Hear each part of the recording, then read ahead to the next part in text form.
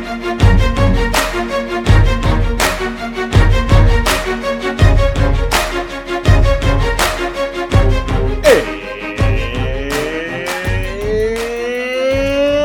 welcome to the Dragon Party. Dragon Party. Dragon Party Podcast. I'm your host, Brett Brandis, for this coalition. And joining me, I have my co-host. It's Eric. Tell him your name. My name is Eric. What will you be doing at this party? What am I doing at this party? Yeah, I'm checking for people on the list. If their ID isn't legendary on it, then I'm not letting them in. I thought you were talking about the other list that, like, I couldn't name you. I don't think I can name you a single card that's on that quote-unquote list, other than the two that I received on that list, but I don't even know if they're still on the list, because apparently they change out that list. So the list is just this, like, big, massive list of cards, and they, like, rotate whichever's on them, but they don't tell anybody. And I know no one knows, like, what the rarity. How big is the list too? Isn't it like 400 cards? It's just massive. So it's like bigger than a set would be. In other words, like a set is usually around like 300 cards, and it's already bigger than that. It would be bigger than what a set would be. Back to the party. Finally, it's been a while for us because we had a little hiatus in there for vacationing purposes. Yep. But back to it. What you drinking this time? I am drinking another local brewery called Pegasus City Brewing. It's called Great Hall Hef. Okay. Hefeweizen. Oh, Hefeweizen. Okay, yeah, yep. Not a huge fan of those, but I like their this can, this logo. It's like a very dark. True. Not many go for the dark. Not many go for black cans. Exactly. I guess it takes away from, if it's not colorful enough, people won't grab it. So no one goes for black cans. Yeah. Well, since we're going to be talking about Magic all day long, I got the all-day IPA. That's not the actual reason. It's just a good IPA, and I wanted one. This was like one of the first ones that I was like, I just craved it. I was like, I love all day IPA. It is one of those ones that it is the joke, like, you can just drink it all day. Yeah, you really can. It's just good. Those like session beers, you can just they're just it's so solid. Just such a good drinking beer. Mm-hmm. Back on the Magic Week, we haven't talked in a while about it. Have you been brewing anything up? And I'm opening up to formats too. I know we're mostly a Commander podcast, but you been brewing anything for any format? Well, so I am now brewing something new, and it's inspired by Modern Horizons 2. It's not have to do with really any legendary. Interesting. I loved the combining of like all the random artifact tokens, like food, clues, and treasures. Yes, they have a lot of support in this set that we might not get into with all these legendaries, because that might not show up in the legendary package. But they have so much support through this weird set because it was just like, we're just going to throw stuff in. Yeah, and so that's what I'm making. I'm making a treasure, food, and clues deck. Awesome. It's basically like everything that you couldn't make because they're not supported, and it would just turn out like a treasure deck just kind of turns into like a pirate theme or a like artifact sacrifice deck or something. And it's just like, you know what, it's not going to be a good deck, but it's just like 5-color mash of just pointless, and it's this whole like general theme of like pointless non-creature artifact tokens. So that's where you wish you could like make Academy Manufacturer like the Golos, like just have a 5-color identity for no reason. Yeah. That would be perfect. It would be fun. It is an awesome. I've definitely picked up a few of that card because we've said how much we love that thing. Yeah, exactly. It's just so much fun. It's going in a bunch of my decks that had that, but like a specific one, not like all three. So it's kind of fun that you have all three. I do have a quick story of MH2 because I actually got to draft for the first time ever in like a million years. Yeah.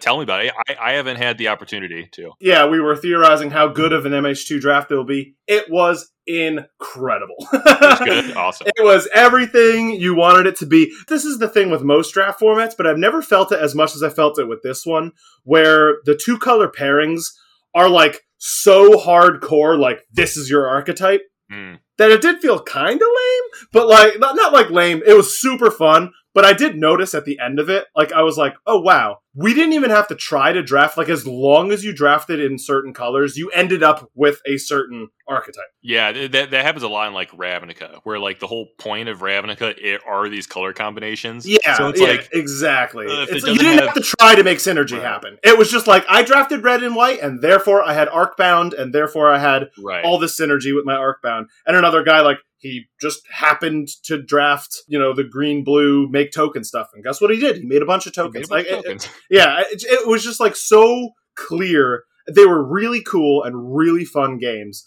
But I did think, like, the skill of drafting was definitely taken away from it, I think it was a very easy to draft format. Yeah. And hard to play, easy to draft. Yeah, I think a part of that, and something that and that kind of reminds me of Modern Horizons 1, is the, like, off synergy cards are still just super powerful. Yeah, exactly. So, everything I drew felt, like, insane. Yeah, like, maybe you're playing, like, red-white Arcbound, but, like, the random white card that you put in your deck is still just like, oh, well, it's a 3/2 flyer for 2 or something. It's like, oh, well, this is just super I did have that. Yeah, I did have the 2/3 flyer that was meant for a green-white, but, he worked in my deck. Yeah, those things are super powerful, so it kind of fills in the gaps where maybe if somebody else was drafting that in a normal set, you'd be like, well, this random bear is kind of meant for a deck that has artifact synergies. Mine doesn't, so this is just like a vanilla. But it's still a good card. Yeah, they're all just still good. With that, from our last MH2 podcast, we had a whole bunch of underrated cards that we threw out there. And because of this draft, I got, I saw a lot more, and you saw all these uncommons and commons in action. So I have to add a few to the list that I was just, like, floored by. Like, I was just like, holy crap, these things are unbeatable. like randomly. Yeah, so which ones blew you away? So in my deck, and most of them are for my deck, because I was winning. I mean, I didn't drop a single game. I won 6 straight. I went 3-0, and, like, I just dominated our draft table. And it was definitely on the backs of 2 cards that I have to call out that just, like, pulled way higher above their rate that you would not expect. Number 1 was the enchantment Abiding Grace. Which one was that again? This is a 3-mana enchantment. At the end of your turn, choose 1. Gain 1 life, or return a creature that costs 1 or less from graveyard to the battlefield. Yeah. And if you have even just one good one drop, you just need a single card. Yeah, you just need a single creature in the graveyard to make this card literally a draw spell every turn. Right. With Arcbound, it gets obviously even more ridiculous. Yep, yeah. Especially with the Arcbound. I had the 1/1 lifelinking Arcbound. I had 2 of them, and, like, I never didn't have it. It was just like, here's the next one, and then they just grow bigger and bigger, and everyone was like, this is busted. And I was like, yep, I can't help you. That is correct. I'm trying to beat you. So, and then the next one I think is definitely maybe the more surprising of the two, because it just looks like so innocuous. You're like, oh yeah, this is a card, and yes, it's good and limited, and this is Unholy Heat. So this is the 1-mana shock spell that everyone knows. 1-mana shock seems, 1-mana shock. It's good and limited, right? It's a removal spell. Yeah, this thing does 6 damage for 1 mana. Turns out that can remove literal everything. So it's like, I think that's a card you maybe should consider in decks that you didn't think. Like, I know a shock. You're not going to consider a shock. Yeah, it has Delirium. Delirium's very easy in Commander. It's also very easy in Constructed. And I think it's just a card that you should see more of, because this thing was insane. I could remove anything I wanted. Yeah, I had 3 of them, and it didn't matter. I just always killed everything in front of me. It was insane. And that kind of thing, that feels like something that will get remedied as people get better at drafting. Because it seems like people are like, it's a shock is good, but, like, it'd be really cool if I could deal 6 damage, but how often is that? And then you play, like, in an artifact deck that it's like, oh, artifact creature, I have an enchantment that's really good, so they want to destroy it. There's, like, I don't know, some random land that turns into an artifact, or you sacrifice it for some reason. And then you're just like, oh no, I just have the best removal spell ever printed. Honestly, I think this is one that you would just totally look over and never consider in your Commander decks even, I'm saying. Like, This can remove anything on the battlefield for a single instant. Yeah. You're like people should play more of Lightning Bolt, and that only does 3 damage to kill a thing. You're not ever using Lightning Bolt to go to someone's face in Commander. It just isn't worth it. Your Lightning Bolts are meant as a removal piece to instant speed kill a creature. But this thing does twice the damage of Lightning Bolt and can target Lightning Bolt can target Planeswalkers as well. I think the biggest comp would be like Magnetic Sinkhole, which is the Delve 5 damage one, but as Delve. So if you have 5 cards in your graveyard, you can do 5 damage. But I think that's only to a creature. I could be wrong. But it might be creature and Planeswalker as well. But even so, this is 1 more damage. Yeah. And it's easier to, and you don't kind have of to has a remove similar thing where you need cards in your graveyard. Your cards in your graveyard, yeah. To make it good. Honestly, it blew me away. So call out on those 2 that we probably should have included, but why would we? Why would we? But this week, we're not going to be talking about cards in the 99. Maybe we will, but based off of, we're going to talk about all the legends that came out of this set that you might be building your decks around. Mm-hmm. Yeah, we specifically didn't talk about a lot of them. Correct. We went over a lot of cards that were really powerful that would show up in the 99, and now we're going to go over... We're not including a few of them that we don't think should deserve some play, and some of them that we'll glance over because they don't deserve some play. For the most part, because everyone's joking that like every set is a Commander set now. Yeah, I find this one's no different, but honestly, not really. None of these are gonna like break the format at all. I looked at all of these and I was not like, I'm afraid to play this. Yeah, none of these are gonna like warp the format, and people said that about Modern Horizons 1. They're like, oh, it's just like none of these cards are going to be good, and then like Yogg were pretty good. They were pretty dumb. They were, yeah. And then in Modern, they were just like 8 cards banned out of that. Just like, Arkham's Astrolabe just breaks every single format now. It's so crazy. Yep. Let's get it going though. The first ones we're going to start off with. I combined these 2. I was like going through the list and started with like the first one. We're doing this mostly in alphabetical order, and then as I got to the end of the list, there was another one that I'm like, this is like the same thing but different. So they really tried to do this green storm thing in Modern Horizons 2. Mm-hmm. So they gave us 2 green storm legendaries in Ave Progenitor Ooze and Thrasta Tempest Roar. Yeah, so totally different things, but both Storm Commanders in mono green. Gonna be tough to pull off. Yeah, it's kind of like, so Ave Progenitor Ooze is a 5 mana 2/2 ooze. So it's 2 green with Storm, and it's the reason why it has this next ability, Ave Progenitor Ooze, is not legendary if it's a token, is because when you cast a creature with Storm, you create token copies of it. And then it also has an ability where it enters the battlefield with a 1/1 counter on it for each other ooze you control. So, and they don't all see each other at the same time. So they don't all come in the battlefield, I think, technically at the same time, because the Storm copies the spell. They each see each other. Yeah, they each see each other. Yeah, but one at a time. Last Ave is going to be the biggest ooze. Right, exactly. Yeah, and interestingly, I think this is the first and only creature with Storm. It is? Okay. I don't think there's any other creature with Storm. There's like Goblin Empty the Warrens right, to make a bunch of goblins. Yeah, there's Storm cards that make creature, and Chatterstorm obviously now. Mm-hmm. But this is the only creature with Storm. Because it is, I mean, you can see how they had to format. It's very awkward.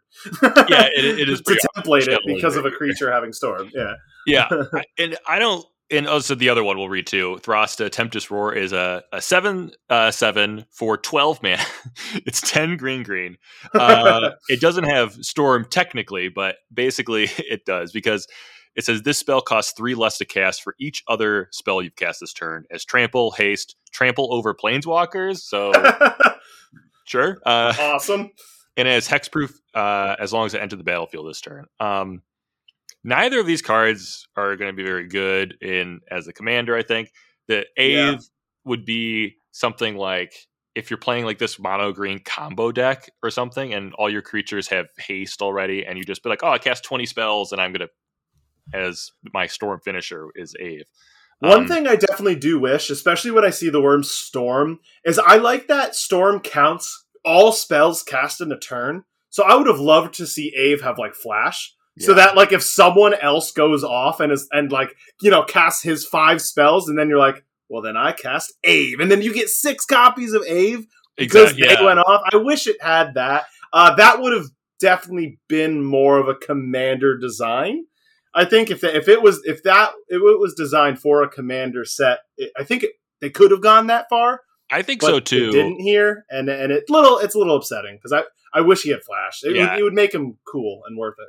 Yeah, and like it's one of those things that's like since you're not guaranteed for anyone to go off. I don't think it's like broken or anything. Yeah, the difference here really is the fact that in Commander you're locked into green, right? Constructed, you could play a bunch of stuff around this, and then it would be maybe broken to like it having Flash, and you do a bunch of stuff on someone else's turn, and then they're like, oh crap! Well, now I lose. Yeah. Meanwhile, in Commander, that's not really a thing, but it would be really cool to have a legendary who cares about someone else casting all their spells, and then he's like, ha! Now I take advantage of that. Exactly. Especially in mono green, it probably needs the help. Yeah, I think so too. And I think would be cool to have that since it's the Commander, it's like face up. So like if I'm playing this Izzet deck, I'd be like, well, I'm just going to cast a bunch of cantrips and not really like do much, but I don't want to just say pass turn because I've cast 13 spells this turn, and then let this Ave player just get basically a Crater Hoof for free. Yeah, and I think it would be an interesting like not political but like strategic decision to be like, how many spells do I want to cast, knowing that this person could get this has that commander sitting in there, right? It would just be cooler. So a little bit of a miss there for us, and I don't think we'll see either of these as commanders at all. I would rate them, low 3 or 4, probably 3s. Just not going to happen. I don't even know if you see these in the 99. That's the thing. I don't think these things even show up. Yeah, like even like in a dinosaur deck, casting a lot of spells is kind of it's tough. It's tough because the whole point of the dinosaur is just like, I'm going to ramp, then just land like 1 or 2 big dinosaurs a turn. Yeah, and it's not like he has any other dinosaur synergies or anything. He's just a 7/7 tramp, which isn't that great in Commander, surprisingly. And you're going to have 10 mana, draw this card on a top deck, and not going to be able to play it. That feels real bad. That feels super bad. Yeah, even if you play like a 2-mana spell and you're still 1 short, you're just like, how is this possible? Yeah. Oh my god. All right. Well, we'll move on. I kept this inclusion in. This is the one that I would mention we did talk about. And she's making waves in Constructed. Mm-hmm. And what do you want to name the card? And Asmoron Marta Kadaistina Kuldakar. That's close. Yeah. You might have syllables. You guys all know it. I love it. It comes in. It also has like a partner. This is like a weird card that has a partner commander. Right. Yeah. In an artifact. Its commander is a cookbook. Yeah. Honestly, the cookbook is the way more broken thing. People have found out that there's cards in Magic's history that mean I get a food every turn for free, and just insane card advantage. And she also has free removal on her. Right? Yeah, 2 food just to give everyone food. I think she is quite busted. I think I was smart to pick her out early. Definitely. Yeah, because I think she is just nuts. The one hard thing about her is like you have to discard a card before casting her, and that's just so easy to do. Their cycling exists. There a lot of loot. They've been building up the red looting effects over how long now? It's just everywhere. So it's just so easy. And then once you get the cookbook, you have a free outlet for her now. And exactly. Yeah. Literally has no mana cost. So. Exactly. And you can do some pretty fun stuff with the no mana cost thing too. Even though like it costs 1 really, but you can just do a whole bunch of fun stuff with this card, and you just get another discard outlet, which it's if you're building like a madness deck, usually the payoff isn't usually want your engine to be your commander, not the payoff with sacrifice 2 foods, but you get the engine. Oh yeah, true. Yeah. You tutor the engine, right, and then right, which is one of those things I know they were talking about. Like, we got to stop printing commanders that are all-in-ones. Yeah. Right? Like they mentioned, they called out a few of them, like the Tulane Corvold cycle, where they're like, these cards, that's too powerful. We can't have the card have the engine and the payoff on the card. And I totally agree with them with Corvold. I was so annoyed. If you remember, I had the Corvold deck, and I was so annoyed because I tried to build a bad deck, and it was just Corvold became the deck because he was such a level above the deck that I would cast Corvold and he would do a completely busted thing, and the rest of my deck looked so bad around him that I was targeted to kill Corvold, and then my deck did nothing because I didn't have. I was just like, well, this sucks. Because it's like, it does everything, because it's like, oh, it's your sack outlet. And also, when you sacrifice things, you draw cards, which is like, and all of a sudden it's a 10-10, and everyone's scared of it. And I don't blame them, but like, I needed it to do like my sacrifice food things. And I was like, I'm just trying to make foods, guys. But I get it. I have a 20/20. What can they do? Yeah, exactly. I'm like, I mean, sorry, man. I know you want to just make food, but you're going to kill me next turn. I just want to like make food. And sack food. Yeah, it was just like, I was annoyed at it, so I broke that deck up because I was like, yeah, this deck feels bad. The next one, I think we can glance over. I just wanted to comment on it. If you don't want to feel bad about having a strong command, here's a real crapper. This is, and he was mentioned in a uncommon, right. That's good to preface it that way because they dumbed him down because he's an uncommon. The Captain Ripley Vance, which is. I remember there was a card, Vance's Blasting Cannons, in another set. So that was a callback to him there. And whenever you cast your third spell each turn, all you do is put a 1/1 counter on him and deal damage equal to its power to any target. Like, compare this to Vial Smasher. Yeah, exactly. And the kind of funny part is if this was blue-red, I'd be like, interesting, this card's really good. But I also would say they would have had to make it second spell each turn. I mean, third is asking for way too much. It is a lot. But man, like 1-mana cantrips are just like all over the place in Magic. And it's just like, okay. This would become just a 1-mana cantrip deck, right? Which would kind of boring, right? Just like not where you want to be.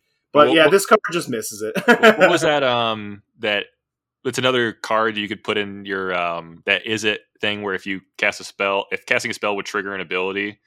Veyran, because it triggers off of the spell you cast. So so it triggers him at initial time, puts an extra counter, does so you deal more 9 damage. Yeah, so exactly, you can play him in Veyran. Yeah, which Veyran, everything was broken, right? That was kind of the point of Veyran. It was just like you just do whatever you want in Veyran. I still wouldn't include this guy in Veyran as how bad he really is. I mean, if you trigger it once, it deals 9 damage. That's pretty good. That is pretty sweet. Yeah, you're right there. Actually, that is true, and that is actually pretty baller. But still, you have to cast him first, and still have Veyran out, and then somehow cast a third spell on his turn. That's tough. It is definitely tough. But this does count as the first. But that's cool. That's cool. I like it. Mm-hmm. All right, moving on to the next one, though. This is a new Planeswalker commander, Karth the Lion. Now, I'm not so upset because they locked him into colors of black and green. Yeah. So thank God. If this was a 5-color commander, I would hate his absolute guts. It would probably, it wouldn't be banned, but we would all want it to be. I would hate him. Yeah, I would just be so mad at him. Here's what he does, though. Yeah.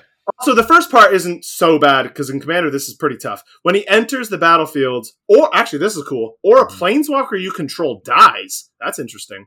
Look at the top 7 cards. And then you can reveal a Planeswalker card among them, put it in your hand, and you put the rest on the library. So you get to... It'll whiff a lot in Commander. That's the other thing. It'll whiff a whole bunch in Commander. But those times where you get to draw a Planeswalker off of him, cool. Sweet. And I love that. I didn't realize the Planeswalker dies. That's neat. That's a neat spot. But his second part is probably more what's going on here. This Planeswalker loyalty abilities you activate. So this is all abilities. This is not just plus abilities. This is all abilities you activate. Cost, I love how they had to template this. Cost an additional, and then they have the little Planeswalker symbol of +1 to activate. Yeah, it's literally the picture of the symbol on it. Yeah, because they know it's the activation cost to put loyalty counters on it. It's just kind of like, it's kind of a chunky wording. You know what? That's almost, here's how I would have templated it then. Like, why don't they say, whenever you activate an ability of a loyalty ability of a Planeswalker, put a loyalty counter on it. Would that make a little more sense, maybe? And that would actually make sense. So yeah, the only difference would be it would change this from a static ability to a triggered ability, and the only reason that would come into play is if you have like a Planeswalker at 2 loyalty and they have a -2 ability. So in this one they would survive because it would just be -1. In the other case, they would go down to 2. Karthaline would trigger, and then before it could resolve, the Planeswalker would be dead. Yeah, but then it would trigger Karthaline's other ability to, go replace it with another Planeswalker. So, you know what I wish this had? I was thinking about this too, like another way to template it, but I was like, this will be too busted. But it would have been cooler. Is that whenever you activate a Planeswalker loyalty ability, proliferate. So it gives your Planeswalkers all, but then each of the Planeswalkers would get counted. Yeah. When you follow Planeswalkers, you're like, that'd be so bad. I would hate that. Yeah, I would hate that. Never mind. Yeah, forget everything I've said. Like you said, I love that this isn't 5 color. I love that it's just blue black, because the blue black Planeswalkers green black. Yeah, not blue black. I like that it's not blue. Green black, thank you. Green black, the Planeswalkers, they kind of a lot do very similar stuff. True. All the green blacks are similar, right? Which is like how it's not. They're mostly untap lands, destroy creatures, make tokens, some tokens, draw some cards or whatever. But I love that it's not blue. Because I'm just imagining just all the annoying stuff, all the Teferis. Just get Teferi out of there. Yeah. And the red ones are pretty good too. I've been playing around with a lot of red Planeswalkers. They're pretty strong. But we're gonna have to do like a threat assessment episode in Commander at some point. Yes. But this is one of those cards that it's like you're playing against a Super Friends deck. They play this card, and I'm just like, we need to kill this guy. Yeah, remove this guy, right? Yeah, it is to that point. Like, maybe they can keep some of their Planeswalkers around, but kill this guy. Yeah, he's just gonna I'm just gonna churn through my deck and just draw all my Planeswalkers. Because he represents card advantage on him for getting Planeswalkers when Planeswalkers die. Yeah, as well as he's proliferating basically for all the Planeswalkers every turn. Right. Which Planeswalkers are just pure value. That's what I've always hated about the card type, is they never made it easy to deal with them, and they're pure card engine value every turn that they're still there. Yeah, and this card in your hand every turn. That's nuts. This is the big difference between one-on-one versus multiplayer formats, I think. Yeah, these things are too busted one-on-one, right? Well, the removal is efficient one-on-one, because it's like, yes, I will spend my I don't know, whatever spell, like destroy target Planeswalker spell that's in the sideboard. I bring it in because my opponent's playing a busted Planeswalker. But in Commander, when there's 3 Planeswalkers out, you're just like, I wish I had some. Like, there's a reason why we I'm don't not going to kill all 3. Like, you have to kill just the one that's threatening at the moment, and by the time you've done that, another one went off and emblemed, and now you lose. Exactly. Yeah, and it's like, in the play style of these kinds of decks too are very much like, I'm just going to keep 7 cards in my hand all the time, and I don't have to spend any mana to do anything because there's no mana associated with Planeswalker. Exactly. But the one hate card that they printed for that is so bad. They printed like that white one that taxes loyalty abilities. It's so bad. It's so bad, yeah. But now they have that. This is why I put that red thing. It's like, Flame Blitz. Yeah, just play Flame Blitz, everyone. Just play Flame Blitz. Yeah, destroy the Karthaline decks. Exactly. The next one is definitely probably the most. The next 2 that we'll talk about are the 2 that I think the community was most hyped for coming out of this set. First of which is the Squirrel Commander, Chatterfang, Squirrel General, legendary creature, Squirrel Warrior, has Forest Walk. It's a 3/3. If 1 or more tokens would be created, those tokens plus that many 1/1 green squirrels are created instead. It also has an activation ability for black. Sacrifice X squirrels. Target creature gets +X, -X until end of turn. This card's like actually good. It's a really good kind of funny because they're just like, usually token decks don't really care about what the token is; they care about the amount of tokens. So this is effectively a token doubler. This card is surprisingly good. I think because it's the memes, it's the squirrel memes that it might get overlooked. I think this will be one of the stronger ones out of this set. Yeah, because creating token. How many times have I mentioned token strategies? Just is Commander at this point. Yeah. That's the way I'm viewing it, because it is just, it's out of control. I mean, it's so easy to do. Yeah, that's why I keep telling them they need to make that card that I mentioned, where we gotta some sort of dial back, not shut off tokens, but mega dial it back, where tokens can't just be made 18 a turn and then they win. Yeah, these tokens, they can. There's so many cards and so many cards that efficiently you create 5x tokens, and then you can just use them in a myriad of ways. And kind of like the Chatterfang's other ability, the sacrifice one, it doesn't say sacrifice black sacrifice one squirrel and it gets +1 -1. No, it's just one black mana can sacrifice do as 10 many squirrels. Yep. And you might have something like, oh, well, when you sacrifice a creature, each of your opponents sacrifices a creature. And then the one creature... right? And that's what every token deck's going to have in their deck, right? Is those effects. Yeah. And it's like... Yeah. It's kind of funny because there weren't any squirrel commanders. And it's like, when I see a Chatterfang commander, I'm like, this deck is going to be really good, and it's nothing to do with squirrels. You don't have to play you don't have to play a single squirrel in your deck, and in fact, I wouldn't play a single squirrel in my deck, and I would play this card, right? Right. Yeah. I would probably use this commander and not play squirrels. I would just make token. I would play token creators and play every token creator. And the casual in my heart is kind of sad that it's this good, because if I wanted to make a squirrel deck, it's like, this is the commander to do it. But now, you can choose Morophon. Yeah, exactly. Morphon. Gives your scrolls +1/+1. So. It's true. It costs less. I mean, isn't that what you wanted? That's basically all I want. No, but yeah, it's like, I would play Chatterfang and just make the squirrel nonsense, and then everyone's going to be like, "Oh, well, you're playing a really good token deck," and that's probably what it's going to end up being anyway. The squirrel part of your deck is probably not going to be competitive, and you're going to be tempted to put all the token doublers. Right, you're going to figure out that one token creator did so much work in your deck, and all of a sudden you're going to go, oh, well, now I'm going to lean a little head, and you're going to continue building down that line of every card that says token makes more tokens, that's how I'm going to win. And I think it's going to be kind of the similar effect. So I have an Atraxa deck, dear listeners, that is a not Super Friends, not Infect. It's a fungus deck, so I proliferate the spore counters on it. But out of the times that I win, probably 7 to 8 out of 10 times, it's because Atraxa is just really good and kills people. That was my Corvold problem, right? It's once these commanders are too good, it's just you can't make the deck bad because the commander just wins. Exactly. So I think this is going to fall into that. My favorite part about the card is Forest Walk, by the way. Yeah. Obviously, that is the big, that means you play Yavimaya in the deck, and now it has unblockable. See, you busted. I did buy a Yavimaya. I mean, we mentioned it, and I just bought it because I was like, I need a Yavimaya. I mean, is that rare or mythic? It is rare. It is rare. So it is down. You could buy a copy near $10. Exactly what I stated.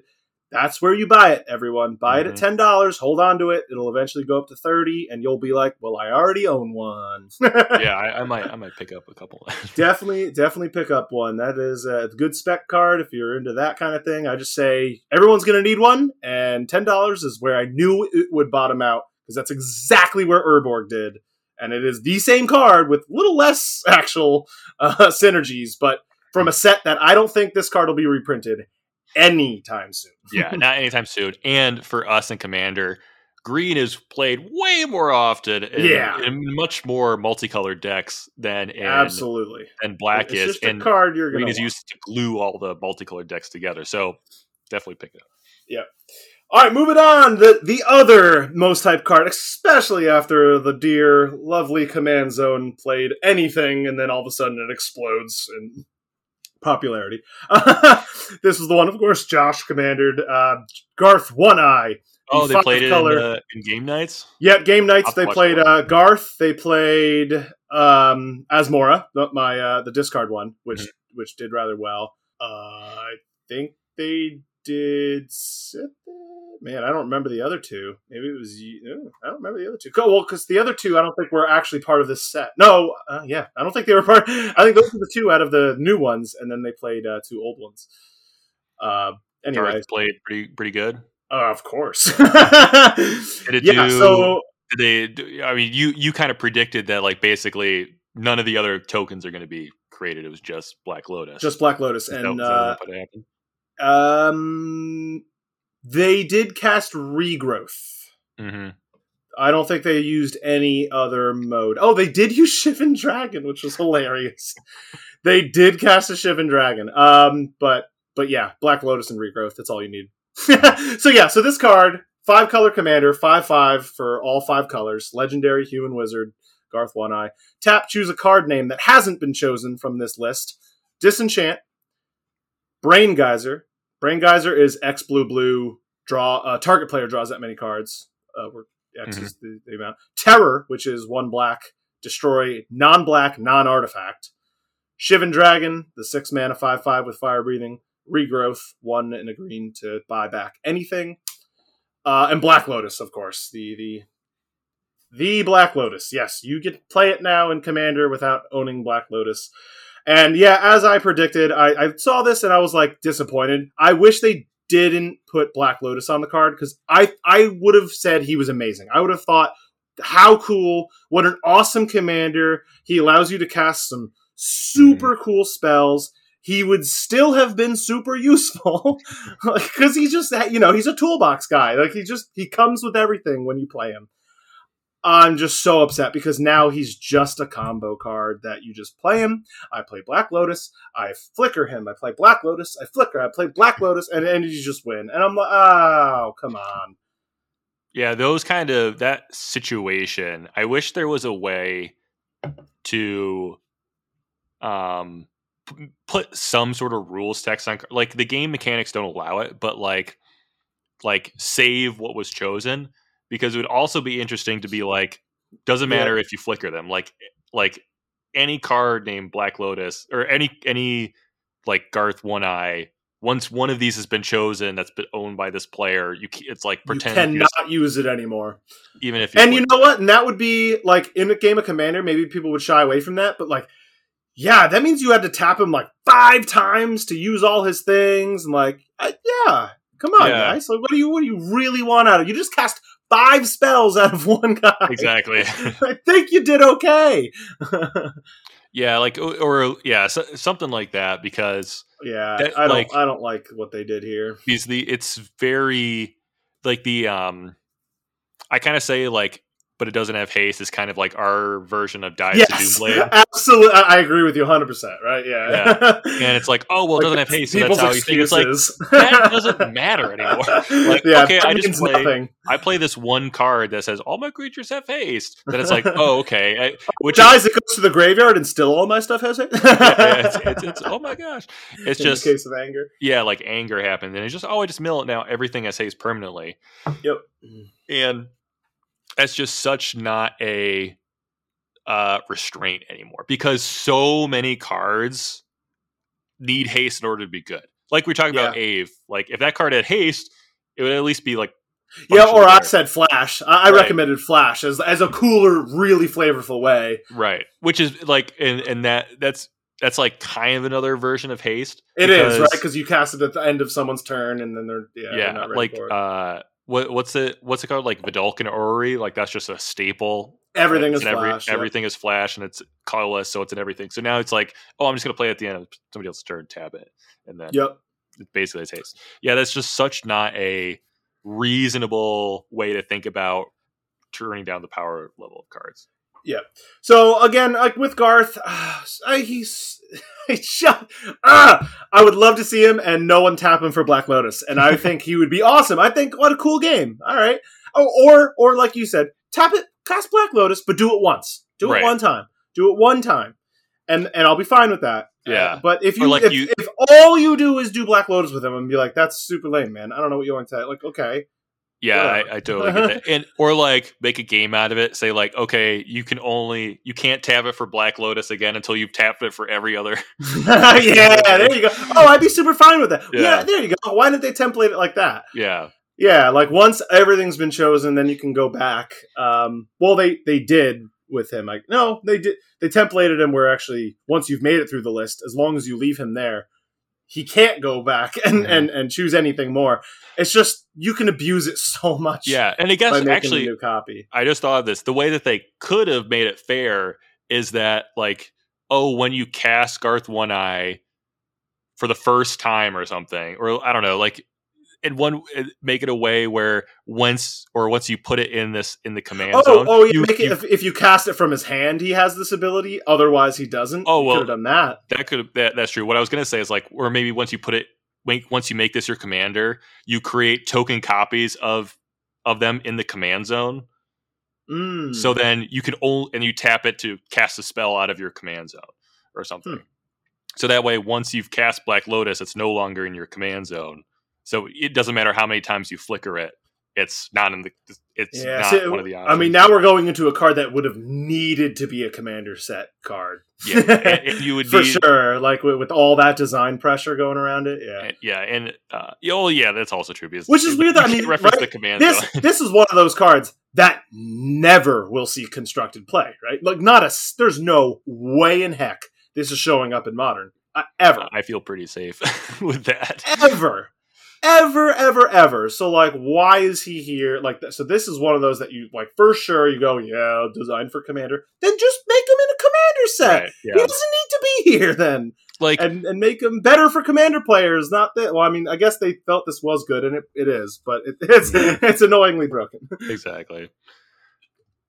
All right, let's go to the next one, which is, let's see what this one does. This is a really curious one.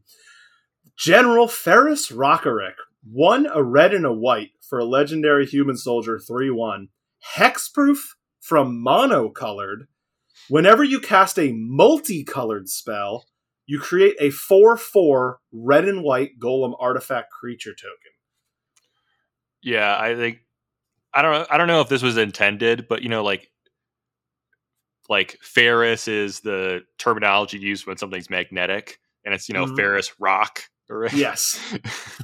So I don't know. Maybe that was intentional, maybe not. It definitely was, right? And it makes artifact, it makes golem artifact. So yeah, that was what they're going for. It's pretty interesting because it kind of plays off of two things, right? Like you want multicolored spells, but it creates just artifact creature tokens. So how do you make those two, like a creature strategy, work with like traditionally a spell-based strategy work? That kind of thing is interesting, but my brain and Commander, usually if it's Boros and it does two things that are kind of in the opposite direction, it's probably not very good. But yeah, I think it's a different way to build a Boros deck, which could be fun.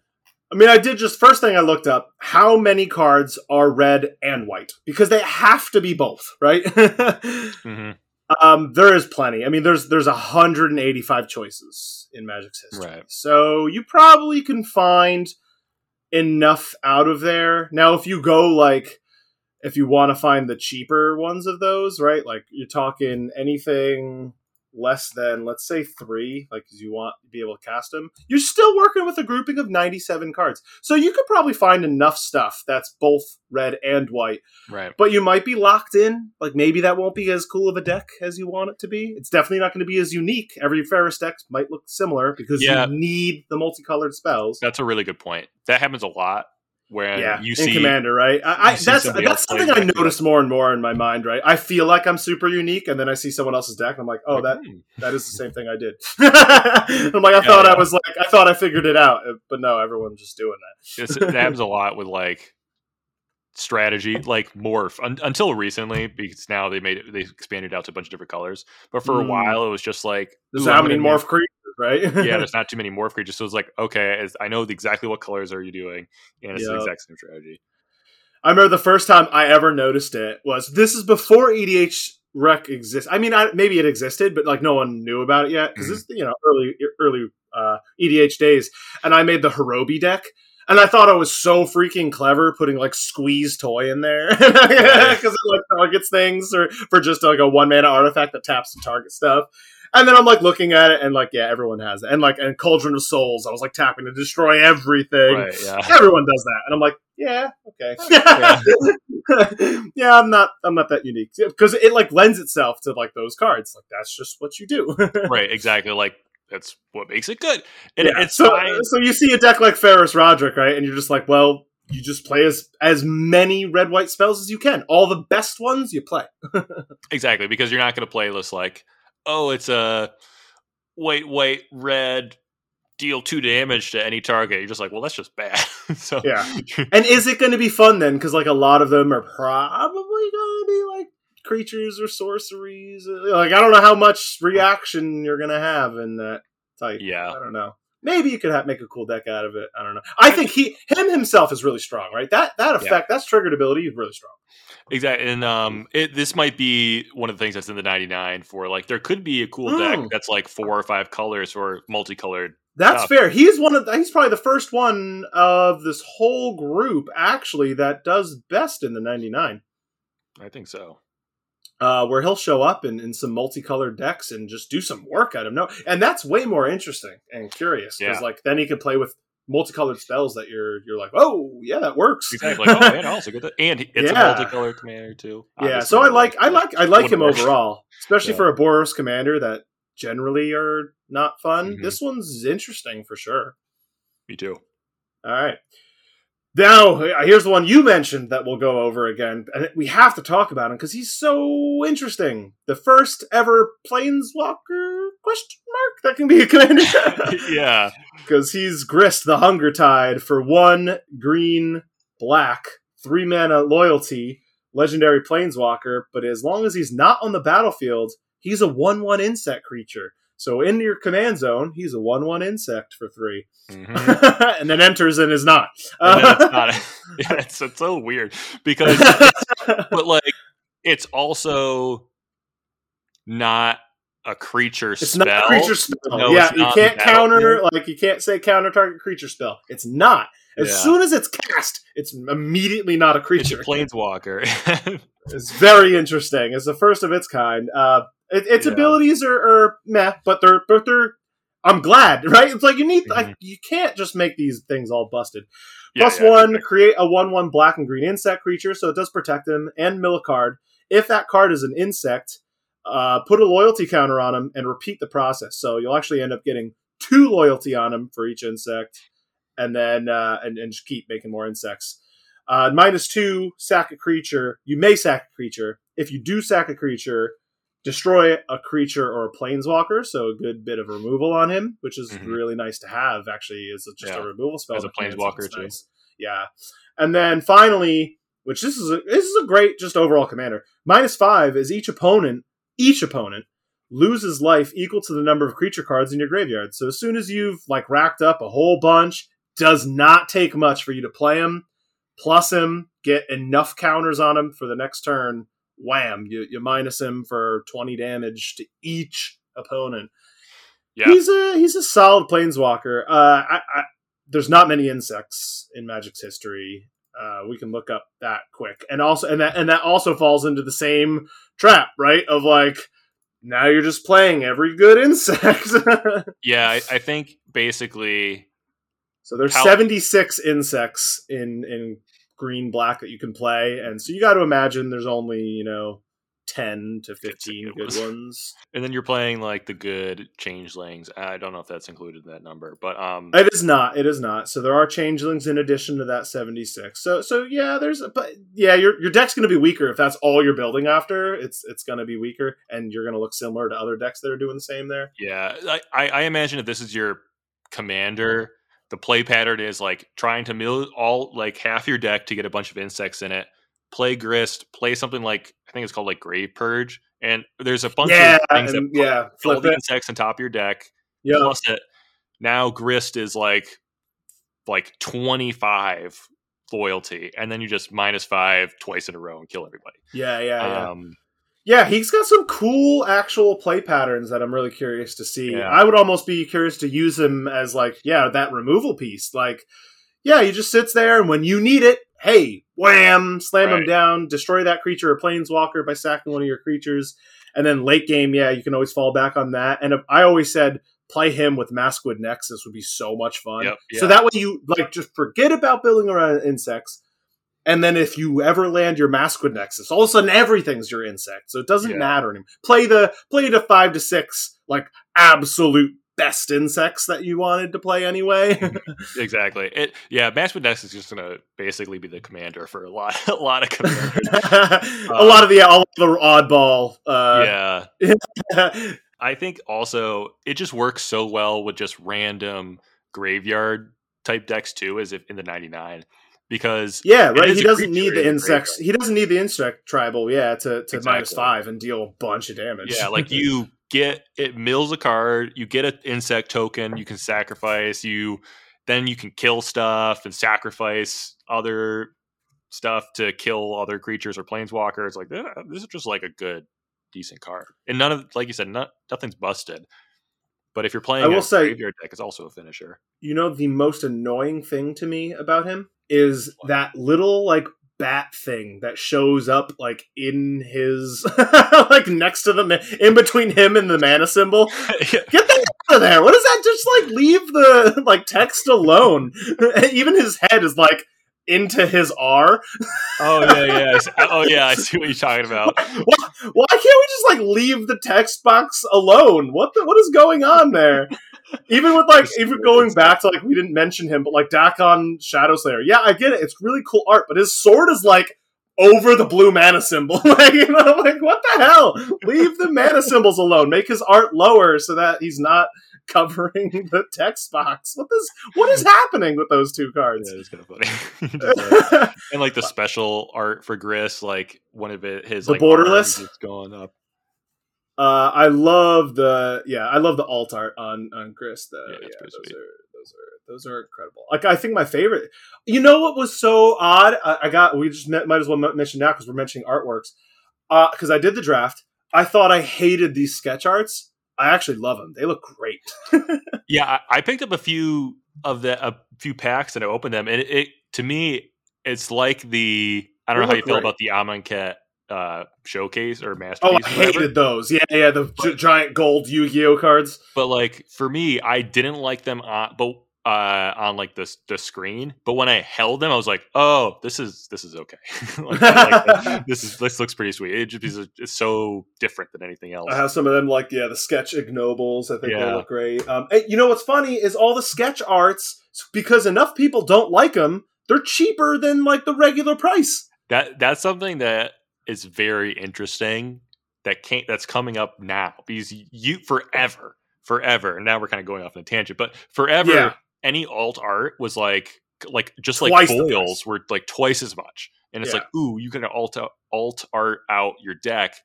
But now there's so many versions. There's the extended border version, there's these etch foils, there's these sketch arts, and it's creating so much disparity and of opinions that now people are I don't, just because it's alt art doesn't mean I'm gonna like it. We're right. I'm I don't like these extended arts, I'm just gonna buy the regular version, or I'm gonna buy these sketch versions. I don't like them, I'm just gonna sell them off immediately and try to buy the regular art. Mm-hmm. So it's just it's actually creating more supply now. These people who want the card, have the sketch art, they're I hate this, I'm going to trade it in for a real one. Immediately. Yeah, I think it's fascinating to me that the sketch arts are so much lower in price than the regulars. I also didn't notice this the first time around too. And they don't do this, I don't think, often, but the alternate arts on these have different flavor text. Oh, I didn't even realize. Yeah, so the sketch art on the Ignoble Hierarch, on its sketch, and because these are sketch, like this one has like what they sent to the artist. So it literally says intention.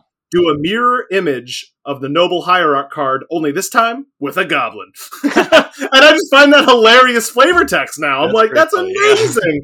Yeah, they printed that on the card. And I was like, that's amazing. I didn't know that either. That's pretty cool. Yeah, they have different flavor texts on these sketch arts. I was looking at Grist, and because it's a Planeswalker and its list is so long, they don't have any flavor text on it. But I still like the sketch art the best out of all. I'm surprised, because I didn't really look into Grist all that much.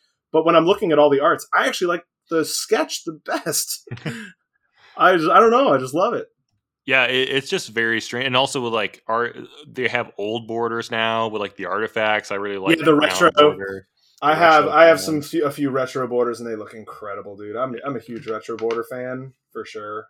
But of course, I played that long, so right, it does give me the feels. Yeah, exactly. You're like, ooh, I remember when it's just it's objectively worse, but it just feels good to be like, it's brown. Especially the foiling on those looks just incredible in the old border. I hate new foils, but the old border foiling, it just looks incredible with the card. So like the Yavimaya I mentioned, I bought the old retro foil, and it just looks fantastic. And that like looks, and some of the retro art, it kind of, or some of the retro borders, it doesn't really look as good with like some of the new style of Magic of art. But sometimes it just works. Like I have the retro border of the Profane Tutor. I'm like, this looks like an old card. Ooh, yeah. All right. That has good art. That was one of the ones that's definitely up there for best art in the set. Actually, Profane Tutor. We didn't see it first time, but that art is. I have one too. It's incredible art. So good. All right. Next one up, Lannis Cryptozoologist, the Simic one out of the set. So we all got to clench our butts a little bit. It's a Simic Commander. Is it going to break the format? It mentions tokens. Green and a blue for a 1/2 Snake Elf Scout. Love that. Good thing they threw. One thing I love about Simic is they're just like, what creature everything. Is it? Yes. Everything. Whenever another non-token creature enters the battlefield, investigate. Love that. Which is make a clue token. So that's the 2 mana sack it, draw a card. Tap, sacrifice X clues. Target opponent reveals the top X cards of their library. You may put a non-land permanent card with mana value X or less from among them onto the battlefield under your control. Then they put the rest on the bottom of their library in a random order. Yeah, I don't know if he'll do anything at all, but he's cool. He's awesome. I think, because like, how many clues do you need before you're confident about playing something? And isn't it just better to sack your clues for cards? That's the kind of thing where you're going to be like at 4 that clues. This can miss. Can we say that? Like, why did they make this non-land permanent? Just permanent would have been fine. Give me a land. Who cares? I sacked 6 clues. At least give me a ramp for sacking 6 of my clues. Yeah, I think you'll probably hit something with 6, but like you really want to do this for like 10. Because then you can be like, man. I'm playing like something real. Because you'll probably get something. But how much work do you have to pump into this thing to get 10 clues before you're ready to... Yeah. That's a lot, man. And then you're sacrificing like your entire board. That's 10 draws you could have had, by the way, sir. Exactly. That's 10 draws. I think how a common play or strategy question is like, I have 4 clues and I drew a card and it was a land and I have 7 lands. Like, do I sacrifice my clues to the Leonis? Do I draw a card with one of my clues? Then I play a creature. It also just says when a non-token creature enters the battlefield, investigate. I feel like it's under 2 your mana control. Under your control. And it's Simic, so I'm automatically hesitant to say it's bad because whenever anything says like, "Oh, what a creature," but it's just a clue. It's just a clue. It's true. It is. We're not talking my Clue Food treasure deck. I would agree with that, and it does get really good with Academy Manufacturer for sure. Mm-hmm. And it also, importantly, like as soon as if you casted the Manufacturer with this in play, you'll get all 3 off of. It sees all 3 come in, so you'll get all 3.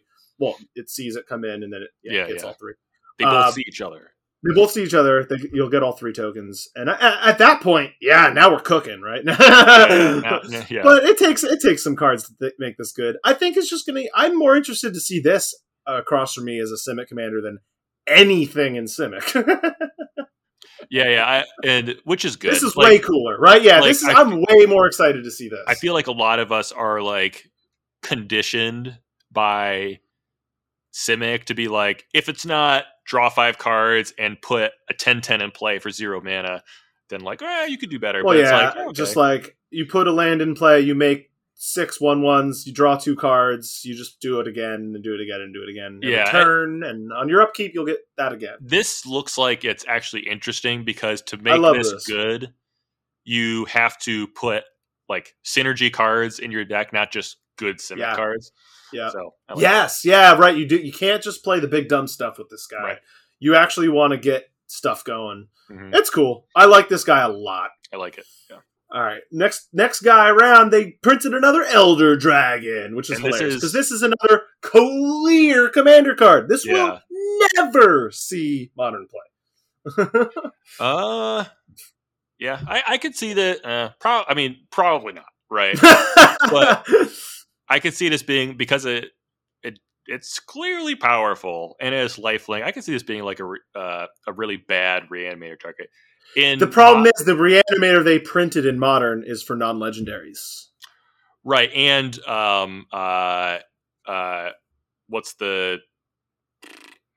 there's the demon that is just clearly the best reanimating target. Gristlebrand. Gristlebrand exists. Yeah, you can't compete with Gristlebrand. Right.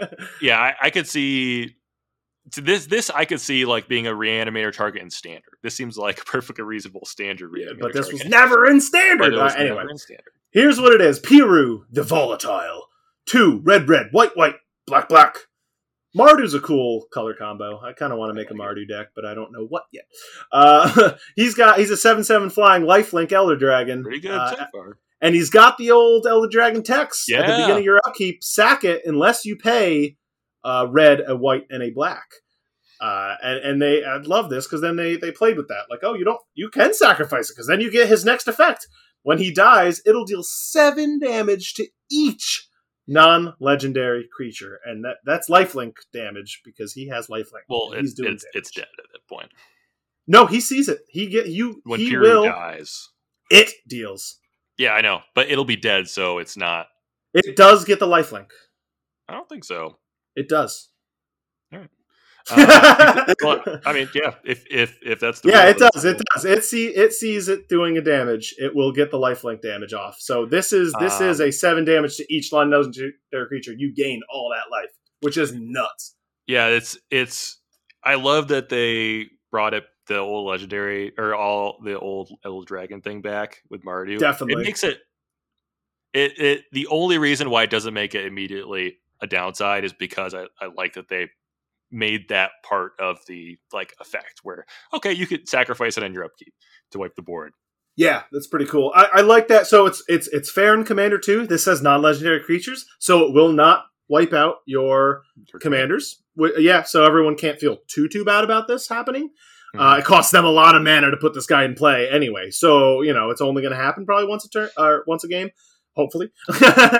And they also then can build off of this and make it a legendary creature deck so that none of your stuff is down. Like you could put a bunch of legendaries in play and then Piru is killing none of your stuff. Yeah. So I think the most common way you're going to see this is when Kali attacks you.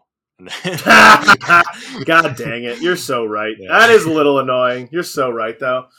Darn Kalia. This just makes Kalia busted. Yeah, I totally buy it for Kalia. Holy crap. Yeah, just like, all right, what are you going to do, block this? That annoys me a lot, because I'd rather see this guy than Kalia. This guy's way cooler to me than Kalia, and yeah, you're right. It's just going to, Kalia cheats this into play. It dies, it gets busted.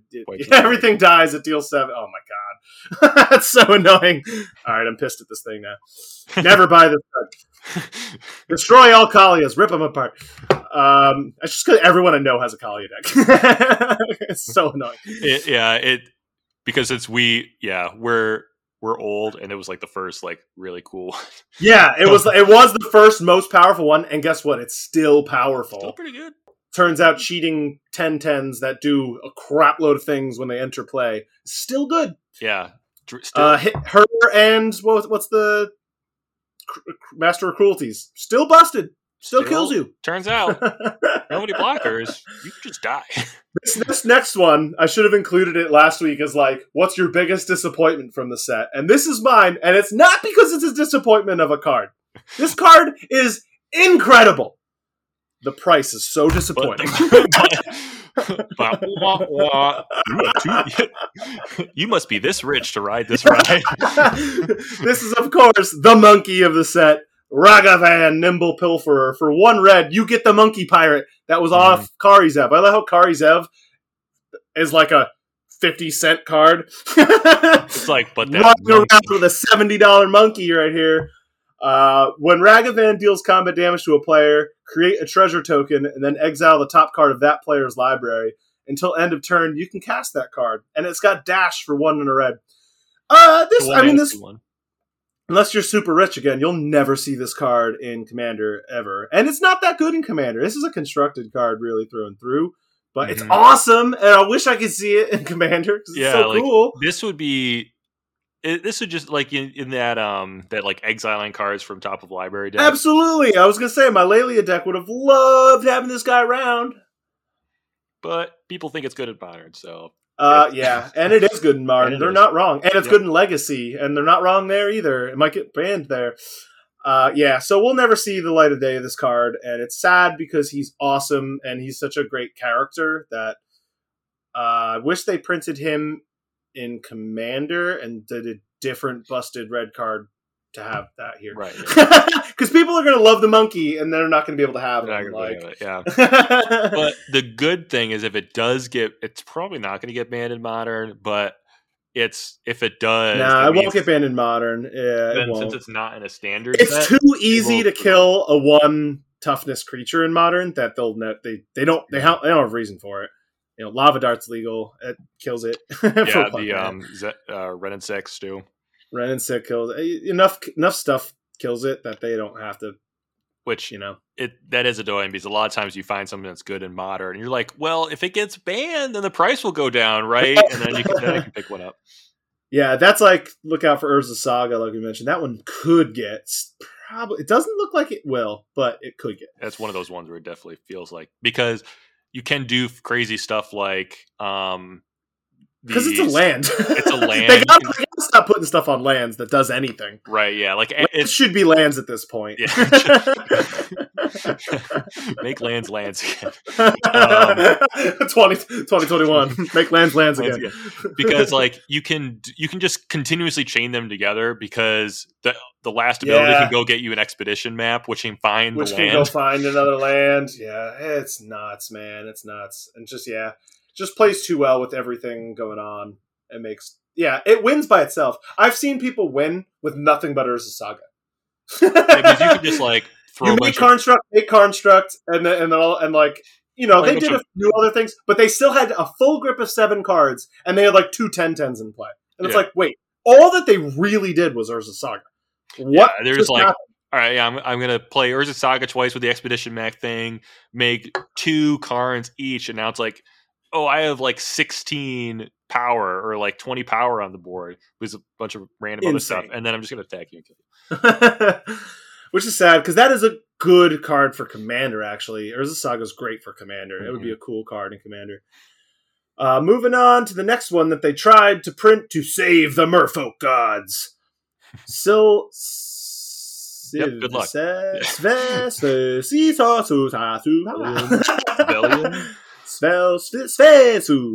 is the name where I'm like, I don't know enough languages to be able to pronounce this. Right? It's like Elvish. Svelun of Sea and Sky, 1 blue Merfolk god. I also love how they like what happened to like the other Merfolk gods? Like, wasn't fuck them.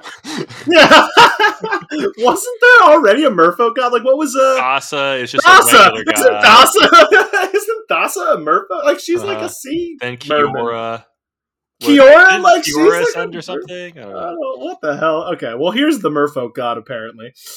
Svelin of Sea and Sky is indestructible as long as you control at least 2 other Merfolk. When it attacks, draw a card. That seems good. Mm-hmm. And other merfolk you control have Ward 1. So there again, like we mentioned with Evergreen, here it is showing up again. Right. Clearly, it's a 3, and it's a 3/4. It's 3/4 for 3. Yeah, it's a 3/4. It's a big body. Check. You just say like, all right, it's just an indestructible 3/4 that whenever it attacks you. Yeah. So they definitely have merfolk commanders already, right? They have a green-blue one. Yeah, green-blue is like kind of the only commander. They have the white-blue one that's actually not bad. Sig River Guide or something, and it gives protection to all your merfolks. Yeah, I wonder if there is. Yeah, like yes, I guess I was more saying the like the merfolky, like I'm gonna attack you with merfolk. Like green has such good ones. Like there's so many good green. That's fair. That you just like kind of need. Yeah, so it hurts to be mono blue in this case because then, yeah, this is like one of those ones that definitely suffers. Commander, it's not going to get there yet. There's not enough merfolk. You have to play every blue merfolk, and at that point, yeah, you're hurting. Like, you're counting on Svelun to do all the work. Yeah, this basically has to be like almost like a Voltron merfolk. Yeah, commander. It's like I am putting Svelun in, I'm casting 2 cruddy merfolk, and I'm attacking to draw all my cards to get there. And like, also, let's strip away all the merfolk stuff. A 1 blue 3/4 indestructible whenever it attacks, it draws a card. Like that's probably just not good enough to be a commander anyway.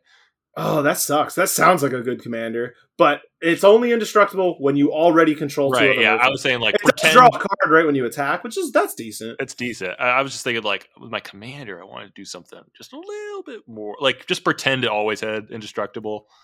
I think it's a really really good 99 card. In a merfolk deck, that's fair. That's fair. This is another one that'll see that. This next one might be half decent. Sithis, the Harvest Hand. Yeah. Green and a white for a legendary enchantment creature nymph, a 1/2. When you cast an enchantment spell, you gain a life and draw a card.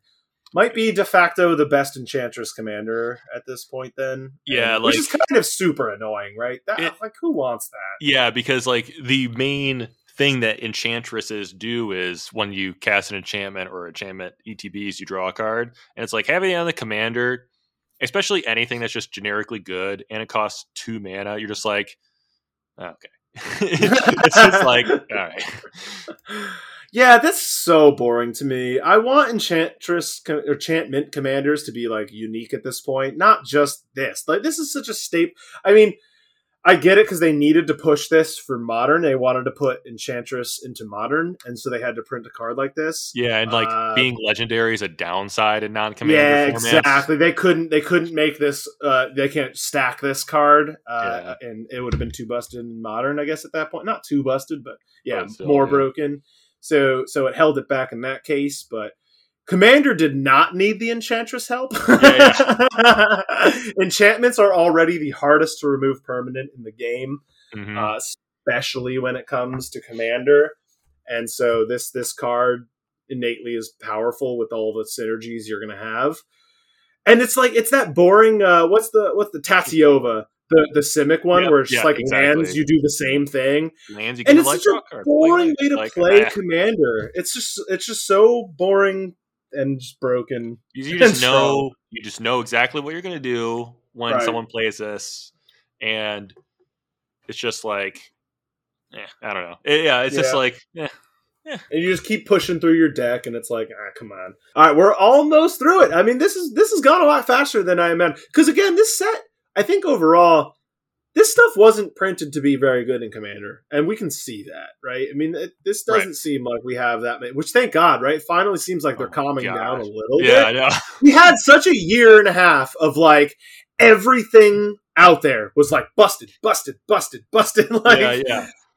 oh my God, we needed a break. And these are at least some more flavorful stuff. Right. There's no just like, double all tokens or something. There's none that's just like, or even in Modern Horizons 1. Let's go back to Horizons 1 where you saw Urza and it was just like, you win the game if you play Urza. It was like, okay, what the hell? I think the closest we come here is maybe Garth One-Eye, where there's a line where you win the game if you play Garth. Yeah, because it's just like, again, this is the this is what when considering combo decks, because I remember I said earlier that you want your commander to be an engine, but this is kind of the payoff. But like when you're comboing off and getting infinite mana, this is kind of like this is payoff / engine, because this is the way you get infinite mana. Right. So yeah, it's just like, yeah, he is kind of both on one card, right? Especially if you have any way to put him in play multiple times in a turn, yeah, he's just infinite with himself. Infinite creatures, infinite removal, infinite rebuy of everything you have. Yeah, because the classic example, I'm assuming, now that I thought about it, is Jedi Navigator, which I hate that card so much. It's like Jedi Navigator, it's something that gives creatures haste, and this is just infinite mana, because Jedi Navigator requires 2 mana. Which at that point, once you have infinite mana with Garth, you have, like I said, infinite removal. You have infinite buyback everything you have, infinite infinite creatures, infinite draw card. You draw your whole deck. That is it's a 2-card so combo, dumb. Because combos that involve your commander, the commander doesn't count as one of the cards. It's too easy. It's too easy to have your commander. You always have access to him. Yeah, so it's just like, it's a 2-card combo. Dumb, man. Yeah, not into it. That's why I was, as soon as they had Black Lotus in the card, I was like, damn, nah, god damn it. Because if this was like, I don't know, like not, but if it was like 2 colorless mana, that'd be better, because like they should know what Deadeye Navigator is at this point, because it's like the combo flicker things out and giving something. They just wanted to put Black Lotus on a goddamn card, and they I like how we had to go back to that card to be like, well, I think it's important because we're like talking about, oh, this is all pretty good except for except that one card. All right, the next one in our list, Torok, Dread Cantor.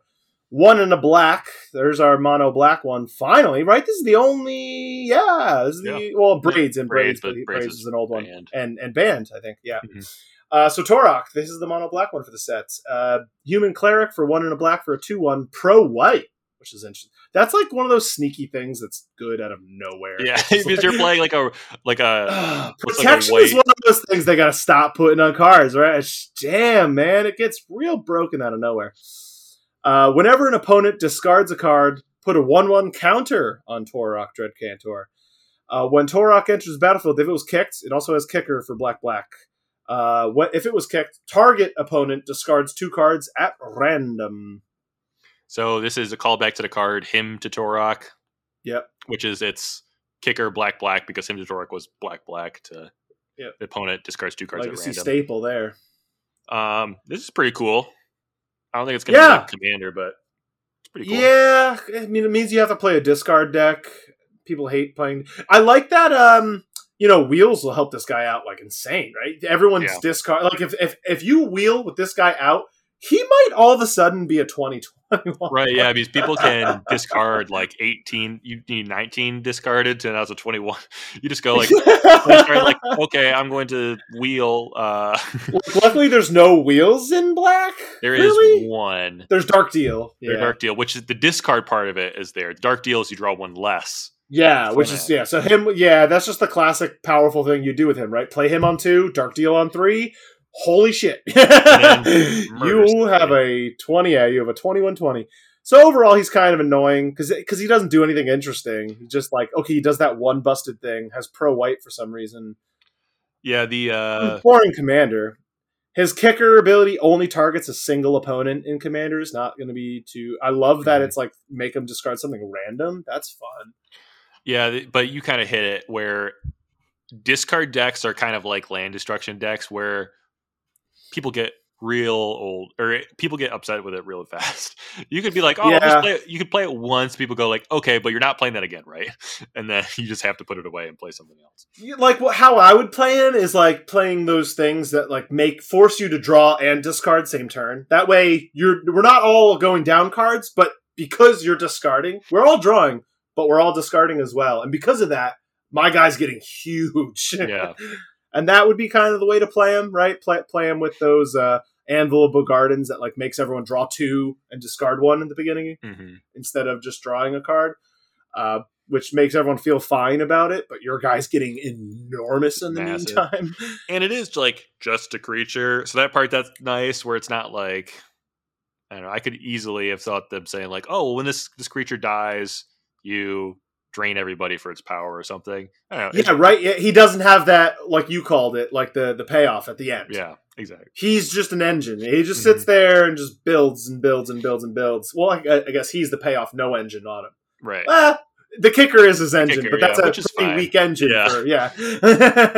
That's right. He is both, but it's a slow engine, especially for Commander. So yeah, he's fine. I don't think he's gonna do anything at all. I don't think anyone's gonna use him, especially not now with like all the busted discard ones that people have now. Like Tiny Bones is still running out there, and now Jumpstart's gotten printed like crazy. So Tiny Bones has come way down. Oh, really? That's good. I believe. Yeah, I saw it in Target the other day. Okay. Yeah, let's see what Tiny Bones. Tiny Bones is still priced at $25. So, but he used to be 50. So he used to be 50. So he literally came down by half. I wonder if people like, I was like, oh, it's an old Target. People might not be buying it and opening it because they're just like, oh, I didn't know, even though that was an option. Yeah. Jumpstarts. They mentioned that it's they're gonna keep printing Jumpstart. As soon as they made Jumpstart, they said that. They were like, we're good. And good thing, actually, because it's a really great starter product. Yeah. It is an incredible starter product. There's no such thing as drafting. You just mash 2 packs together and play, and the games are so much fun. Yeah, it's really the best way to get people interested because... Absolutely. I love the Jumpstart. Because it kind of...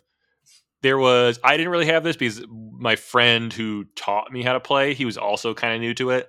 But there is a feel bad when the skill level is just the skill level difference between the person who's teaching you and you is just so massive. You're just like, I feel like I have no chance of actually winning. And this is a one-on-one competitive thing. Yes. But with the Jumpstart, it at least feels like it's the level playing field a little bit.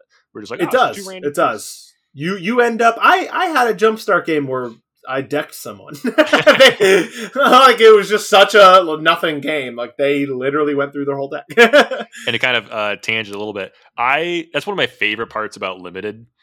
Yeah, where all of a sudden actually exists. You just look at your deck and just I only have 7 cards left.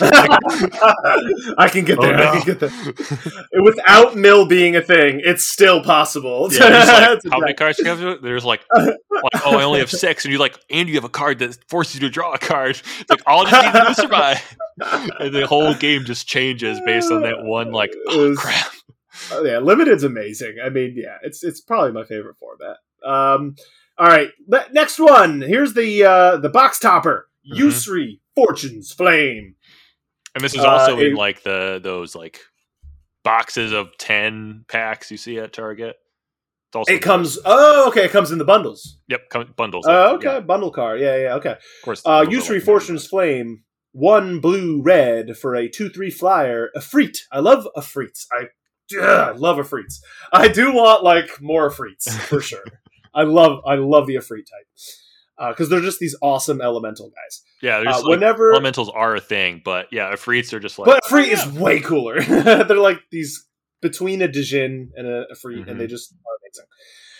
Whenever Yusri Fortune's Flame attacks, choose a number between 1 and 5. Flip that many coins. For each flip you win, draw a card. For each flip you lose, Yusri deals 2 damage to you. If you won 5 flips this way... Good luck. You may cast spells from your hand this turn without paying their mana cost. So you get a 1-turn omniscience. If you win all 5, what's the math on that? 3%? It's 2 to the 5th, which is 1 out of 32, I want to say. And that's probably around what I said. I said 3%. It is exact 3.1%. We nailed it. We're not nerds. Shut up. Shut up. You're me. Basically, how I look at this card is just ignore that if you win 5 flips text. Because I think a lot of people are trashing it because it's just it's so unlikely to get that. But if you choose 5, you're probably going to draw 2 cards out of that. Yeah, hopefully not take also. You don't want to be taking 8 damage a turn from your guy attacking. But for some reason, I just love that because it really feels like it's a chance. Also, the one bad thing too, so he does have flying, which is good. We have mentioned though, attack triggers are not great in Commander. Mm-hmm. They are not good. It's nice that it will happen each turn that he's there, but we again, it would help this a lot if he had haste, because if you need the trigger to draw some cards, you need the trigger. I don't know. He's interesting. He's a lot of fun, and he's just going to be a fun commander. I don't think he supersedes the other red-blue coin flippers, right? The partners. The conspiracy ones. Yeah. Or Battlebond. Yeah, they're just objectively the best. Right, because they're partners, which means you have both of them in the command zone. And you draw cards off of every time you win a flip. Yeah, you draw cards when you win the flip. It literally has the text without taking damage. Without taking damage, yeah, literally. For the same mana cost, right? I think he's 3. He's probably, I think he's around that. But I think he's 3. With the partners, then you flip twice. And you get the benefits, so you can't flip 5 times. He's 5 mana. He's 5 mana. They're both 5 mana. Okay. But this is good in that deck because Zindra Split. Is that the name of the other one? Yeah, Zindra Split. He triggers off of each one you win. So correct. Whenever a player wins a coin, whenever a player, I didn't notice it said that. So if other people flip coins. Other people are flipping coins and you draw cards. Yeah, you can draw cards. That's hilarious. I've almost decked myself with Zindra Split in Battle. That is hilarious. That was really good. So, yeah, right. So he's just kind of goes in that deck. Be aware of the social implications of playing a coin flip deck because people, and kind of rightly so, you need to be really on top of flipping your coins. Don't hem and haw and choosing heads or tails. Just say I'm going to choose heads for heads is a win, tails is a loss. Don't make it a big dramatic thing every time. Yeah, because everybody else is I get it, you're flipping 5 coins. And when you go and it's important for you, but no one else cares. So it's fun, especially when you're at 4 and then you're flipping cards. Or flipping things you might die. Yeah, then you can make it dramatic. But until that point, just flip your dang coins. Yeah, draw whatever, take your damage. It's not going to be good, right? It's not going to be good. It's going to be one of those things. But again, it's going to be popular. Should we say that?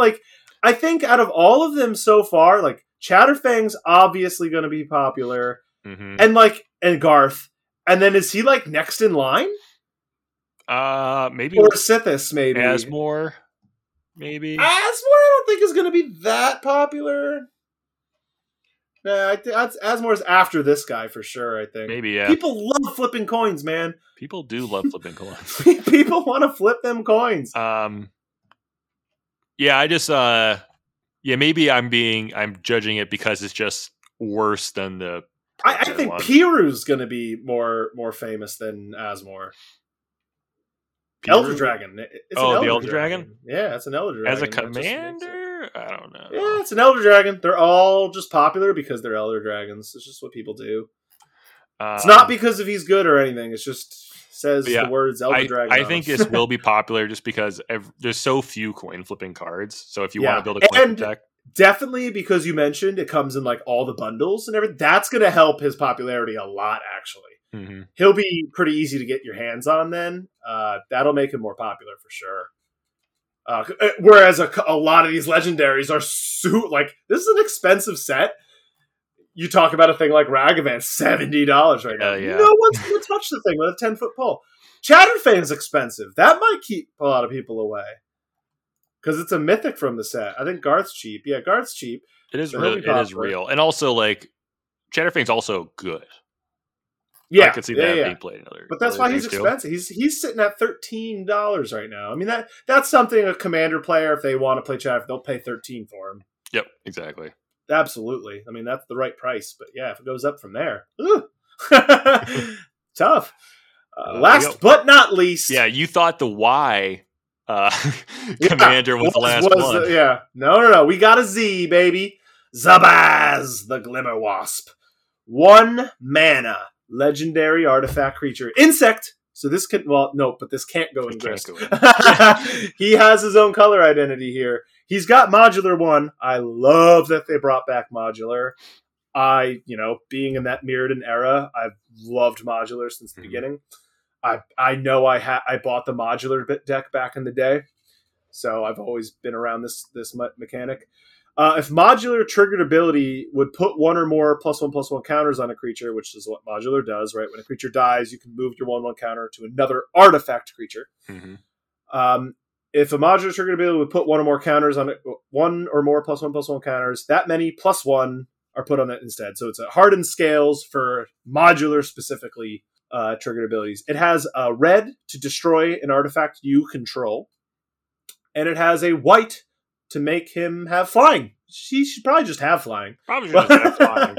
He literally has wings in the... He should just, just make him have flying and then make that white ability another, just random, not a very important lifelink or something. I don't know. Maybe that'd be too good. Actually, probably not, right? That seems fine. It's like, the thing about Boros you have to pay white to give him lifelink, and what, he starts as a 1/1? Yeah. Who cares? Yeah, there you go. Yeah. Do that. We just redesigned the card, Wizards. Please print it. please, errata Zabaz right now. But how do you feel about Zabaz overall? I mean, is he going to be the modular commander? I guess so. Yeah, I guess he is. Is he good enough to be a modular commander? Is there enough there? Let's see how many creatures have modular. Helps because Modern Horizons came out with a bunch of modular cards. I don't know if they have enough, is the problem. It will There are 23. That is not enough. Yeah, it's not enough, but fortunately, and one of those is an unset, so that doesn't count. Right. So 22, and of those 22, modular, 10 of them are good. Modular gets the benefit of attaching itself to also just +1/+1 counter themes. And also sacrificing artifact. Yeah, the problem with Zabaz, though, is he only triggers off of modular stuff triggering, right? Yeah, it's not like one of those. It doesn't say just whenever an artifact creature gets a +1, right? It'll get an extra one. That would have been good. That would have been worth it. But the fact that it has to be the modular ability, there's not enough. I'm looking at it. There's no way. I think you could probably make a decent deck out of it. You might not... If you want to build a modular deck where you have 50 modular creatures, then obviously you're not going to, because they literally that number doesn't exist. You can't. You literally can't go past. I mean, honestly, looking at this list, there's 10 playables. You really can't go beyond that. You're not going to play a 5 mana 3/3. That feels really bad. Or a 4 mana 2/2 haste. Nah. I think the 4 mana 2/2 haste. It might be okay. It also depends on what they're does it cost colors? Because you could do a lot with artifacts. Artifacts cost 2 less to cast or something like that. You could do stuff like that. That's why I was saying just a bunch of artifact stuff. Overall, I don't think he'll get there. I mean, here's one 6 mana modular sunburst. That's just never getting there. So that means 6 mana 2/2. Mm-hmm. You can't play that. You just can't. Right, I don't think he'll get there. That is the last one. So what do you feel about... Let's go over least favorite, most busted. I don't really start with your least... You don't have a least favorite? No, I think they're all fine. There is things that I just don't think are very good, but I don't have anything that I feel is super egregious. Thrasta the Tempest Roar could be maybe your least favorite because she just won't get there. And it's just you should never play this card. There you go. I'll count that as your least favorite. So that's probably my least favorite, but that's more of on a playability. I'm guessing Garth One Eye is yours. I think so, unless we have a category of most busted, he'd just be there, and then yeah. But I feel that's almost most breakable and least favorite sometimes are the same thing. Yeah. Maybe it's Zabaz then, because I'm really disappointed. I love modular, and I'm just very disappointed that there's not. I bet if you tried, you could put together a deck that you'd enjoy playing with Zabaz and modular. I will try, and I'm telling you now, I don't think I'll get there, but I will try. I will brew one up, and I'll just see where it gets, and I'll goldfish it. But that might be my least favorite because of it. And like you mentioned, like just give them flying. Like, good God, like do they have to like dumb them down that much? Like, it is kind of feels kind of bad. Yeah. So I think I'll stick with Zabaz, my least favorite, which is just so disappointing. Most favorite. Oh no! Actually, I'm gonna amend my least favorite. I think Synthis, the Harvest Hand, because of what we said. It's just like fair enough. Yeah, right. Such a boring, typical effect. Yeah, it's something that's like it's on so many rares and like uncommons and stuff. It's just like this is your legendary like creature that's a 1/2. Do you have a favorite? The real answer is Ragavan here. Obviously, that's just the best. The monkey. Monkey pirate. He's a monkey pirate. He's a monkey pirate. He surpassed. He surpassed Kari Zev. That was Kari Zev. That Sue had Ragavan. Yeah, Kari Zev. Yeah, Kari Zev. So obviously surpassed Kari Zev in power. I just imagine there was a pirate coup. And yeah, right. He is the new captain of the ship. But so that's like the obvious answer. I like Asmore just because it's just so Asmore. It's just has this massive name. She's really sweet. Cool. I think I'm gonna actually split it up in 2 different categories too. I just realized, like, here's the next category. Who do you think's gonna make the coolest decks? The coolest interesting decks, most interesting builds. Ooh, that's a good one.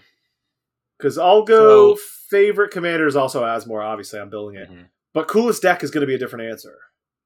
Yeah, I think if Zabaz works, it'll be cool. Ooh, okay. I think it'll kind of go beyond just. Yeah, you're more hopeful to that card than I am, but also I care less about like for these kinds of decks where like, okay, I know it's just not going to be busted, but so like my expectations of it are much smaller. I think. So other than the combo potential, if you don't build a combo deck, I think Garth One-Eye can be pretty cool. Really cool. I agree with that. I'm definitely between 2, and I'm just realizing now Green-Black crushed it in like this legendary category. They have 3, and all 3 good ones. Karth the Lion, Chatterfang, Grist. Those are like 3 solid choices.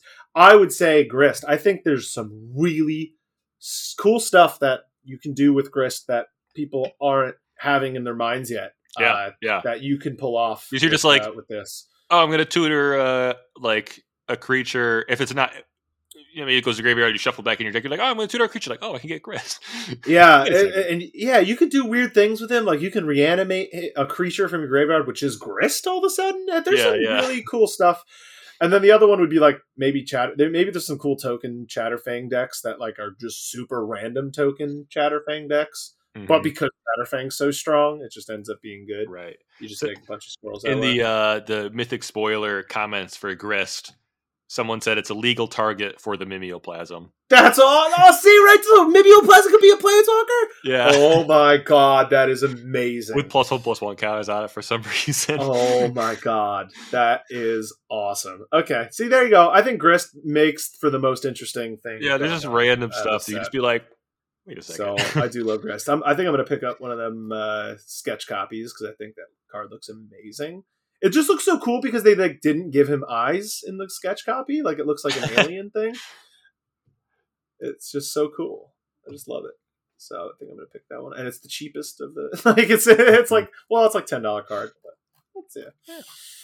All right. With that, let's go over next week. What are we going to be talking about? Yes, so these are going to be, it's going to be a D&D episode again. These are going to be just our favorite spells. Yeah, like there's a lot of spells in D&D now. A lot of spells in D&D now.